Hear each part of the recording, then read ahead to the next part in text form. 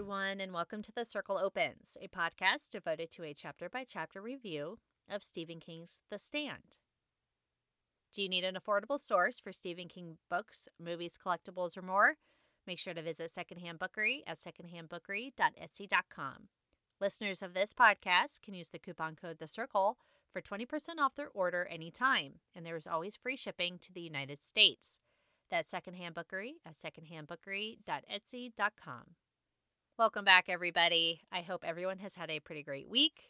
I have no real news to give you guys this week about Stephen King. I guess no real King news to give you anyway. I'm recording this episode on Wednesday, the 23rd. I usually try to record Thursdays or Fridays, just in case anything new comes out about the Stand adaptation. But I have a very busy Thursday and Friday coming up, so I'm recording tonight on Wednesday. And today, Hulu released the first 3 episodes of Castle Rock Season 2. I have yet to be able to watch these, but I'm really excited to see them this weekend. And I'm also still churning along with The Institute. And this is very upsetting to me because usually when a King novel comes out, I have it done within a couple days, and then I can write about it or talk about it. And things have just been so busy September and October that I haven't really had a lot of time to read. I try to read a couple chapters the night before I fall asleep, but I am enjoying it quite a bit, and I'm hoping to be done with it this weekend so I can add my review of The Institute into next week's episode. That being said, that's really all I have. It's just me telling you guys how much of a fail I am right now with King stuff. But I did get to read chapter 26 of The Stand, and I'm really excited to discuss it. This is a pretty intense chapter, and it's kind of long, so I think that we should just probably jump right into things. And I'm going to give you a quick recap of chapter 25. With Captain Trips infecting Shoyo and the rest of the country, Nick Andros dealt with the death of 2 of the men who beat and robbed him. He finally lets the third, Mike Childress, go free. I think Nick knows now that the shit has hit the fan with Captain Trips with the super flu. And, it's morally questionable to keep Childress in prison after he's clearly showing symptoms of the super flu, and his 2 quote-unquote friends have already died in their cells. So he lets Mike go, and Sheriff Baker's wife, Janie, she also passes away, leaving Nick to carry out his promise to bury her. So here in chapter 26, King shows us just how the rest of the country is handling this. He gives us, I wonder if the word is vignette. He gives us these little vignettes, taking us to various points in the country. This is a really disturbing chapter. I had to read it a couple times before I could write down my thoughts on it. While Nick watched the news, tried to dismiss any real concern about Captain Trips, there are other people like Nick who were not fooled by the government trying to placate them with lies. And we start here at the University of Kentucky in Louisville. Students wake up to posters plastered all over the campus, and these signs explain the truth about Project Blue. They have the attention. The posters say that they're being lied to by the government, by the press, who has been co-opted by the forces of the, quote, pig paramilitary. The administration of the university is lying to them, as are the infirmary doctors under the administration's orders. The sign also says, 1, there is no superflu vaccine. 2, superflu is not a serious disease. It is a deadly disease. 3, susceptibility may run as high as 75%. 4, superflu was developed by the forces of the U.S. pig paramilitary and dispersed by accident. 5, the U.S. pig paramilitary now means to cover up their murderous plunder, even if it means 75% of the population will die. All revolutionary people, greetings. The time of our struggle is now. Unite, strive, conquer. There is a meeting in the gym at 7 p.m. You got to hand it to whoever created these posters, because they're pretty much on point, except 75% of the population. Oh, no. It's a much higher. Probably 99% of the population will be wiped out. At a television station in Boston, 3 newscasters and 6 technicians have planned a coup. 6 of them are already ill with Captain Trips, but they've collected about a dozen handguns. They have nothing to lose. The entire broadcast facility has been blocked off, cordoned, by the Army. Bob Palmer, who anchored the morning news, is giving a, quote, soothing copy to read by one of the Army non-coms in the room. And essentially what they're doing is they are forcing Palmer to lie to the American public, to talk about the super flu as if it's nothing. Kind of like what Nick saw last week in chapter 25. He watched these newscasters kind of, looking to the side a little bit. They seem nervous. It's because what's happening there was happening here in Boston as well. The Army is there. They're watching, and they are telling the newscasters what to say. Bob Palmer and the other 8 employees of WBZ-TV are not having it any longer. Just after Palmer began to read, he and the other 8 employees take the soldiers by surprise and disarm them. Other personnel on this floor join in. They clear out the floor of the Army, and they lock the doors. When the soldiers in the lobby realize what's happening, they attempt to take the stairs as the elevators are shut down. A janitor named Charles Yorkin fires a shot over their heads, which seems to do the trick in keeping them at bay for the moment. While on live television, Palmer holds a gun, and he looks into the camera to the thousands of viewers watching at home, and he says, quote, "Fellow citizens of Boston and Americans in our broadcast area, something both grave and terribly important has just happened in this studio, and I'm very glad it has happened here first in Boston, the cradle of American independence. For the last 7 days, this broadcast facility has been under guard by men purporting to be National Guardsmen. Men in Army khaki armed with guns have been standing beside our cameramen in our control rooms beside our teletypes. Has the news been managed? I am sorry to say that this is the case. I have been given a copy and forced to read it, almost literally with gun to my head. The copy I have been reading has to do with the so-called superflu epidemic, and all of it is patently false. Our cameramen have taken film that has either been confiscated or deliberately exposed. Our reporters' stories have disappeared. Yet we do have film, ladies and gentlemen, and we have correspondents right here in the studio. Not professional reporters, but eyewitnesses to what may be the greatest disaster this country has ever faced. And I do not use those words lightly. We are going to run some of this film for you now. All of it was taken clandestinely, and some of it is of poor quality. Yet, we here who have just liberated our own television station think you may see enough. More indeed than you might have wished." Palmer blows his nose. He's flushed and feverish, but he tells someone off camera to run the footage. And then viewers see shots of Boston General Hospital, the crowded wards, patients on the floor, nurses trying to help the sick while they too are sick. Some of them are sobbing. There are shots of armed guards on the streets and buildings being broken into. And then Palmer suggests that if viewers at home have small children, to ask them to leave the room. The next shot is of a truck backing up to a pier at Boston Harbor, an Army truck. Below the truck, below the pier, there is a barge with canvas tarps. Soldiers in gas masks. These men pull back the sheet covering the rear of the truck, and bodies begin to pour out of the truck, off the pier and onto the barge. Men, women, children, police officers, nurses. It's a never-ending cartwheel of bodies. And at some point, it becomes obvious that the Army men are using pitchforks to push the bodies out of the truck. And this is a really horrific scene that King paints for us. We already know how terrible this superflu is, how quickly it spreads, the nature of the virus, how it mutates and kills. When we last week in chapter 25, we saw through Nick's point of view just how Billy and Vince died with their necks swollen, they're black. So for a while there, it seemed like the government was doing a pretty good job at keeping this a secret. But Starkey was right. General Starkey was right that there's nothing they could do anymore. It's out. Even so, the Army has hijacked news stations. They're forcing journalists to read falsified information. People are dying by the thousands now, and they're still trying to keep it covered up. I mean, they're dumping bodies off of a pier onto a barge like they're nothing more than garbage.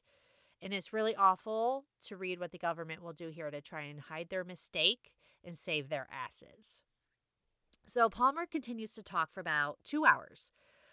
Finally, the transmission is taken down at 11:16 a.m. Palmer and the others on the 6th floor are immediately executed for treason against their government, the United States of America. In West Virginia, a small town newspaper called the Durban Call-Clarion. This newspaper is very small. The editor is James D. Hoglas. He has managed to keep this small newspaper successful with his anti-establishment editorials. And despite having a handful of his own paper boys, Hoglas chooses to deliver today's paper on his own. It's an extra edition of the Call-Clarion. And it's the first extra edition since 1980, when the Ladybird mine exploded, killing 40 miners. This edition is just one page. The headline is Government Forces Try to Conceal Plague Outbreak. The article reads, it has been revealed to this reporter by a reliable source that the flu epidemic, sometimes called choking sickness or tube neck here in West Virginia, is in reality a deadly mutation of the ordinary flu virus created by the government for purposes of war, and in direct disregard of the revised Geneva Accords concerning germ and chemical warfare, accords which representatives of the United States signed 7 years ago. The source, who is an Army official now stationed in Wheeling, also said that promises of a soon forthcoming vaccine are, quote, a bald-faced lie. No vaccine, according to this source, has yet been developed. Citizens, this is more than a disaster or a tragedy. It is the end of all hope in our government. If we have indeed done such a thing to ourselves, then the sentence trails off. Unfortunately, Hoglas is also sick.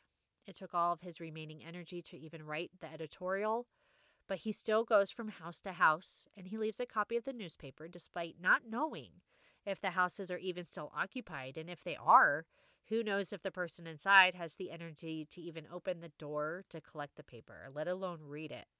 After Hoglas delivers to every house, he has about 25 copies remaining. Hoglas lets them disappear into the wind, letting the wind take them where it would.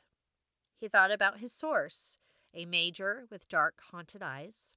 This man had been transferred from something top secret called Project Blue in California. He told Hoglas everything he knew. And Hoglas knew that the major would eventually use the gun that the man kept fingering at his side. Too tired to drive back home, Hoglas stays in his car and sleeps. About an hour and a half later, he dies. In Los Angeles, the Times ran about 26,000 copies of their own one-page extra before the officers in charge realized that they aren't actually printing ad circulars, as they had been told they were. The officers' reprisal is swift and bloody. According to the FBI, radical revolutionaries used dynamite at the LA Times presses and killed 28 of their workers. The FBI didn't have to explain how the explosion had somehow put bullets into the heads of all 28 employees because their bodies were mingled with the other victims of the superflu and they were buried at sea. However, 10,000 copies of this edition gets out, and that's more than enough because the headline reads, West Coast in grip of plague epidemic, thousands flee deadly superflu, government cover-up certain. The Times article reveals that the men claiming to be National Guardsmen are actually career soldiers. Their job is to reassure residents of LA that the superflu isn't that bad. It's only slightly worse than the London and Hong Kong strains. Of course, the reassurances given to residents are from soldiers who are wearing portable respirators. So, you know what? It's not very comforting to be told that, oh, there's nothing to worry about. It's just a simple flu. But, these guys are wearing respirators to protect themselves. Then the Times claim that while the president is set to give a speech from the Oval Office, he'll actually be speaking from a bunker deep inside the White House, mocked up to look like the Oval Office. His press secretary claims that this rumor is hysterical, vicious, and totally unfounded. Advanced copies of the speech indicate that the president will essentially, quote, spank the American people for overreacting. And he compares the superflu panic to the War of the Worlds radio broadcast in the 30s. Really quick side note, the War of the Worlds radio panic happened in October of 1938, when a radio drama broadcast of War of the Worlds by H.G. Wells confused some listeners who took the broadcast as real reporting and thought that there was truly an alien invasion of America when there wasn't. Some people say, around 1 million Americans had panicked, ran out of their homes, but there's some indication now that those numbers were extremely exaggerated. Anyway, that's a really fascinating moment in history, so you guys should Google that and, read up on it a little bit. I had fun doing that today. In any case, that is what King is referring to here with the president. And I guess the president during the superflu outbreak might call these reports of the plague epidemic fake news. The Times claim that they have 5 questions that they want the president to answer. 1. Why has the Times been enjoined from printing the news by thugs in army uniforms, in direct violation of his constitutional right to do so? 2. Why have the following highways, US 5, US 10, and US 15, been blocked off by armored cars and troop carriers? 3. If this is a, quote, minor outbreak of the flu, why has martial law been declared for Los Angeles and surrounding areas? 4. If this is a minor outbreak of the flu, then why are barge trains being towed out into the Pacific and dumped? And do these barges contain what we are afraid they contain, and what informed sources have assured us they do contain? The dead bodies of plague victims. 5. Finally, if a vaccine really is to be distributed to doctors in area hospitals early next week, why has not one of the 46 physicians that this newspaper contacted for further details heard of any delivery plans? Why has not one clinic been set up to administer flu shots? Why has not one of the 10 pharmaceutical houses we called gotten fright invoices or government flyers on this vaccine? We call upon the president to answer these questions in his speech, and above all, we call upon him to end these police state tactics and this insane effort to cover up the truth. In Duluth, a man in khaki shorts and sandals walks up and down Piedmont Avenue, and he has some ash smeared on his forehead, and he is wearing a sandwich board. It reads on the front, "The time of the disappearance is here. Christ the Lord returneth soon. Prepare to meet your God." On the back, "Behold, the hearts of the sinners were broken. The great shall be abased, and the abased made great. The evil days are at hand. Woe to thee, O Zion." This man is beaten by 4 young men, all of whom are sick.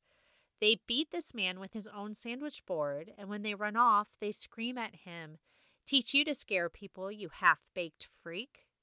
And then we come to Missouri. In Missouri, Springfield, Missouri, the highest-rated radio morning show is KLFT's Speak Your Piece with Ray Flowers.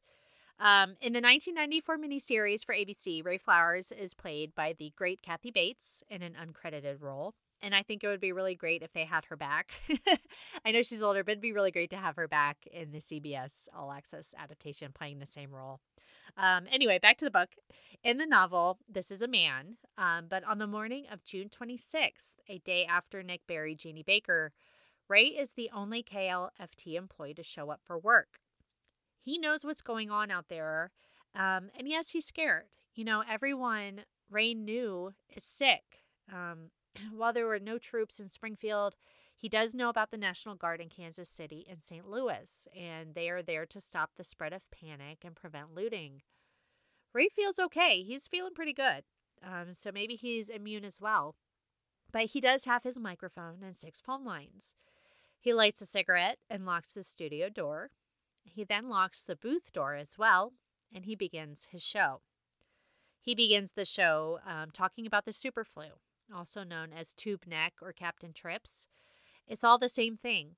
He's ready to talk and he's ready to listen. Ray is doing away with commercials today and the time delay. He just wants people to call in and tell them their experiences. Tell Ray what they've seen. As he speaks, a 20-man patrol unit is dispatched to take care of Ray Flowers. When 2 soldiers refuse, they're shot on the spot. It takes the soldiers about an hour to get to Springfield, And in that time, Ray takes calls from a doctor who explains that people are dying like flies, who thinks the government lied about the vaccine. A nurse confirms bodies are being taken out of Kansas City by the truckload. He gets some calls from very sick people, some delirious. One woman claims that it's aliens. A farmer says that he saw an army squad digging a huge ditch near Kansas City. And there are more calls with stories to tell. But then the army arrives, and they demand that Ray open the door. Ray wants to keep taking calls, so the army uses rifle fire to get into the studio. Ray describes this to his listeners, what he's seeing. He says several soldiers have just broken into the outer office. They're fully armed. They look like they're ready to start a mop-up operation in France 50 years ago, except for the respirators on their faces. The soldiers demand that Ray shut it down, but Ray refuses. He goes back to the microphone and tells his listeners that he's been ordered to shut down the transmitter, but he has refused. The men are acting like Nazis, not American soldiers. The sergeant brings up his gun, but one of his men try to stop him. You can't just shoot a civilian. The sergeant orders Ray's death if he says one more word. Ray tells his listeners, "I think they're going to shoot me," which they do through the glass of the booth. The sergeant fires into the control panel to kill the transmission as well. When the sergeant turns back to his men, 3 of them open fire on him, killing him in a hailstorm of bullets. When they've quieted and realize what they've done, they're shell-shocked. Quote, "Their faces dazed and uncomprehending, although later they would only wish they had done it sooner. All of this was some deadly game, but it wasn't their game." There's a woman on the line still, telling Ray that she listens to him all the time and not to let them bully him. She's unaware that Ray has just been slaughtered in the booth by Marines. There's a message then sent to a commanding officer, Creighton. Len Creighton, do you guys remember him? He was put in charge after General Starkey was relieved of his duties. This message is to Creighton and claims that New York, the cordon, is still operative as they dispose of bodies. It's relatively quiet there, although the cover story is quickly deteriorating. Nothing they can't handle. The superflu is keeping most people inside. However, 50% of the troops manning the barricades are now sick. Most are active and capable of performing their duties, but there are fires in Harlem, on 7th Avenue, and Shea Stadium. Soldiers are beginning to desert their posts. Those who do are being shot. The situation is still viable, but deteriorating slowly. In Boulder, Colorado, a rumor begins that at a weather center, basically, an air testing center, is really a biological warfare installation. On the night of June 26, thousands of Boulder residents begin to leave. Soldiers are sent out to stop them, but, quote, "It was like sending a man with a whisk broom to clean out the Augean stables." Over 11,000 civilians make it out of Boulder. And around 11:15 that night, a young radical named Desmond Ramage, plants about 16 pounds of explosives near the air testing center location. Apparently, these explosives were meant for, courts and legislation offices, but he takes it over to this air testing center. I guess he probably believed that it was a biological warfare installation. And, the explosives are good, but the timer's not. And this man is vaporized with some weather equipment and particle-for-particle pollution measuring gadgets. Another message to Creighton from a man named Gareth in Little Rock, Arkansas. A man named Brodsky was found working in a storefront clinic. He was neutralized and executed for treason against the United States. Some of those being treated by Brodsky tried to interfere with this. 14 civilians were shot. 6 killed and 3 of Gareth's men were wounded. 25% of soldiers still on duty are ill with the superflu. 15% are AWOL. Gareth mentions Sergeant Peters being assassinated by his own men. That was back with the KLFT Ray Flowers incident. And the situation is deteriorating rapidly. At Kent State University in Ohio, 2,000 students begin to riot, all of whom have been quarantined since June 22nd, 4 days prior. There's a transcript of what has occurred here between 7:16 p.m. and 7:22 p.m. Orders are given to block the students from leaving. More and more keep coming from either side. These soldiers are not prepared for this, but the order is no resistance, block them. The students are carrying signs. It says, "Soldiers, throw down your guns." Some say, "The truth, the whole truth, and nothing but the truth." There is a campus security chief named Richard Burley. He chimes in on the communications radio, asking the colonel in charge, Albert Phillips, what his intentions are with these students. Phillips replies that his orders are to contain those present on campus to the campus. If they intend to break out of quarantine, they will not be allowed. It's very clear that he's indicating he will murder these students, and the security chief is outraged. These are just kids. They are unarmed American kids. The students throw rocks, and the soldiers open fire. Kids are being mowed down by machine guns as they run for their lives. And then it seems as though the soldiers then turn on each other, and things spiral out of control very quickly. The last thing heard on the tape is the sound of heavy coughing thumps of mortar rounds. This was a really upsetting snippet for me. Not only because,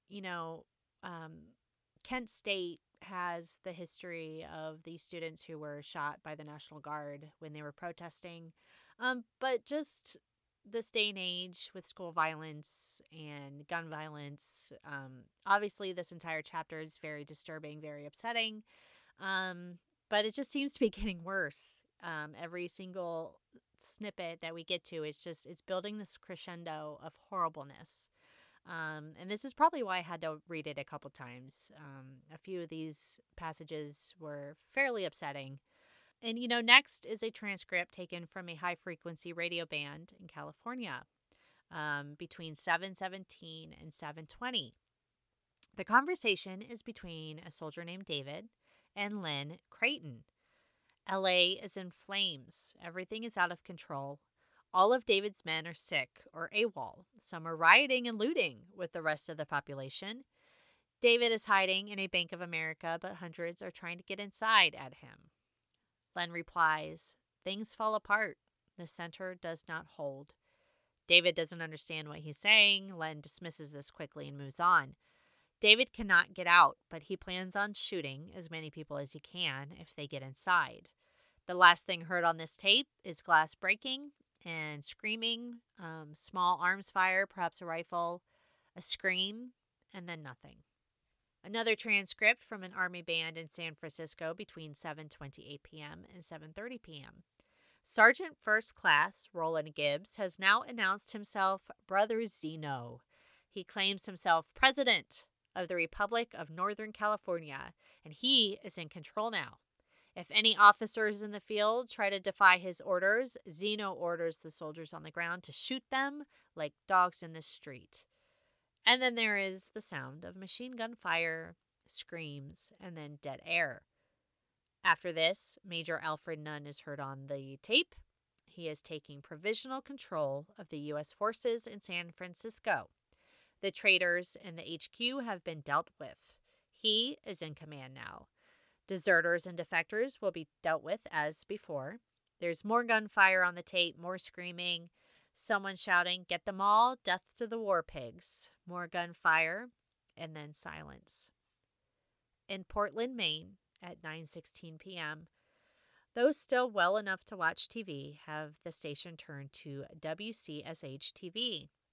They are watching in horror as a large black man in a pink leather loincloth and a Marine officer's hat performs 62 public executions.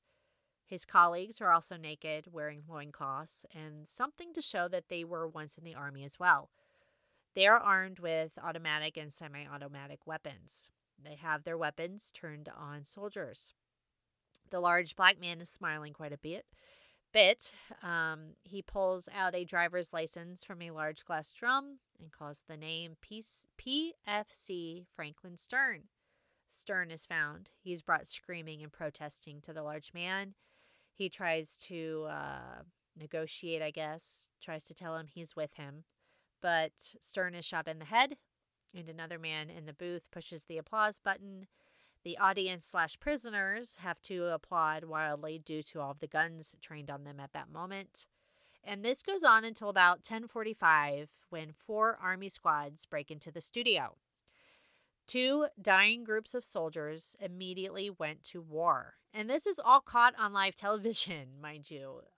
There is gunfire everywhere. The unarmed soldiers, instead of being rescued, are just simply shot to death much sooner than they would have been had these other army squads not come in. The gunfire goes on for about 5 minutes, and it's very gruesome how King describes this. And you can just imagine being sitting at home and watching this unfold on television. Only screams remain after the gunfire falls silent. At 11:05, the people still watching no longer see carnage, but a cartoon TV sign that says, "Sorry, we're having problems." As the evening wound towards its close, that was true of almost everyone. Finally, Des Moines at 11:30 p.m., an old Buick covered in religious stickers cruises the deserted downtown streets. There were fires, and there had been riots earlier in the day that cleaned out and gutted the area. Des Moines looked like the aftermath of some monster New Year's Eve party after sodden sleep had claimed the last of the revelers. There's a loudspeaker on top of this Buick's roof. As the Buick drives down the streets, Mother Maybelle Carter begins to sing "Keep on the Sunny Side." When the Buick would hit a body in the street, the record would skip. At 20 minutes till midnight, the Buick pulled over and idled. And then it began to roll again, but now it was Elvis singing "The Old Rugged Cross." The president, at 9 p.m., finally gives his speech. It is unseen in many areas. He is essentially denying that this superflu is anything serious. He tells people to stay home, get some rest, you'll feel better within a week at the most. He denies that the United States is responsible for the superflu. After all, they signed the revised Geneva Accords on poison gas and germ warfare in good conscience and good faith. This is just a vicious rumor set about by radical anti-establishment groups. The president asks that everyone remain calm. A flu vaccine will be available for those not already on the mend. There is no truth to the rumors that the cities have been occupied by the army or that news is being managed. However, as he's speaking, the president is coughing and sneezing. Yes, the president of the United States has contracted Captain Trips, even while he's telling the American people not to believe what they're seeing with their own eyes. There's graffiti written on the front of a church in Atlanta that reads, "Dear Jesus, I will see you soon. Your friend America. P.S. I hope you will still have some vacancies by the end of the week."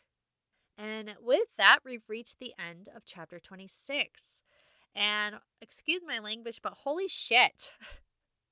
What an intense chapter. Just hit after hit after hit of how quickly this country spiraled into blood and chaos. And it reaches all over the country.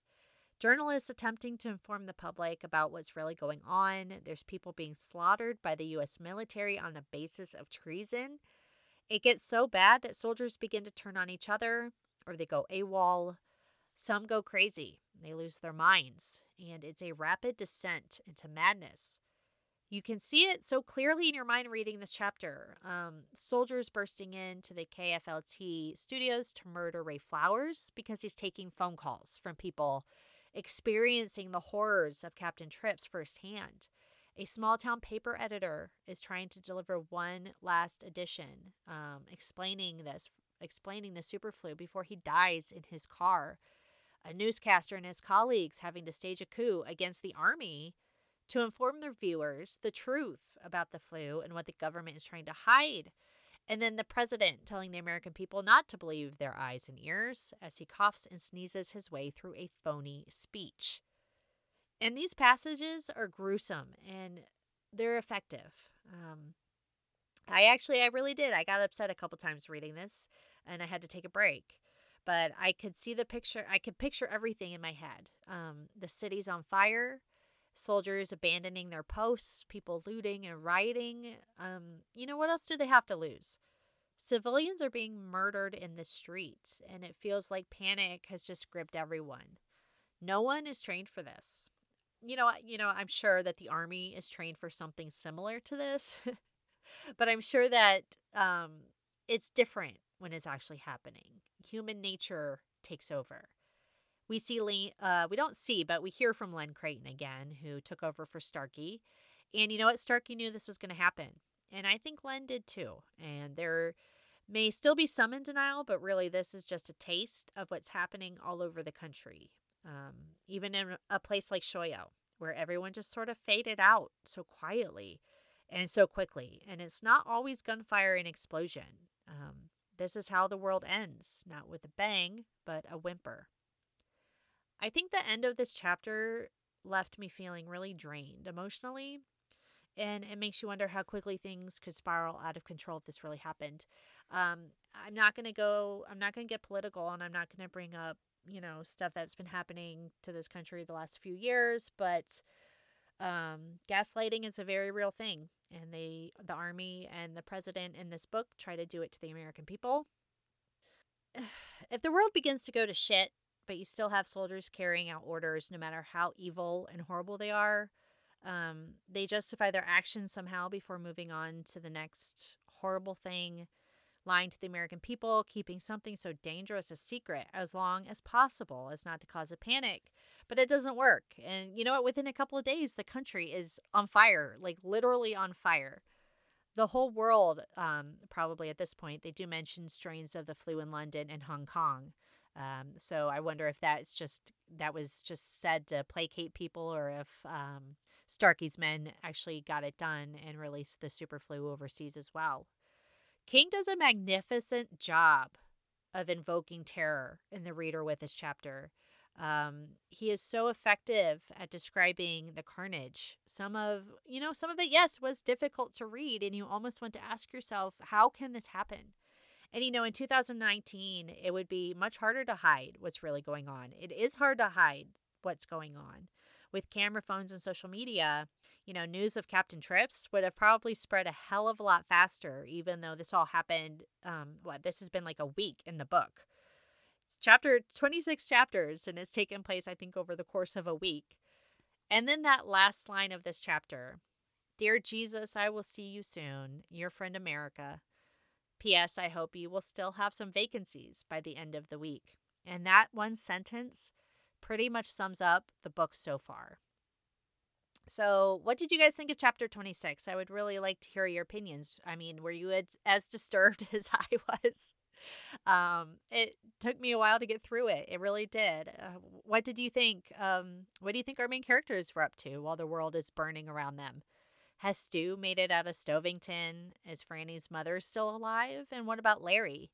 Oh, yes, Larry. Well, Larry is still in New York City, in Central Park anyway, on the morning of June 27th. How do you think New York fared in all of this? Well, we're going to find out next week in chapter 27. If you guys are enjoying this podcast, you can leave me a rating and or review on Apple Podcasts or any platform where you listen to the show. I appreciate every single review. Thank you to everybody who's already left me one. And thank you guys for sticking with me in this chapter. I try to be enthusiastic when I'm reading the synopsis and going through my thoughts. But this chapter really kind of took it out of me. And if I was a little more dull, I apologize. It was a really rough one. But you know what? Things are starting to get a little crazy now. The end of the world is upon us, and the Dark Man is walking the streets. And we're going to see exactly what he has in store for our characters coming up here in very, very soon, actually. So, you know what? Hang in there. And thank you for continuing on this journey with me through The Stand. So I'm going to leave it there. I need to go have a drink because this chapter just did things to me, you guys. I can't tell you. Okay. Well, MOON. That spells see you next week.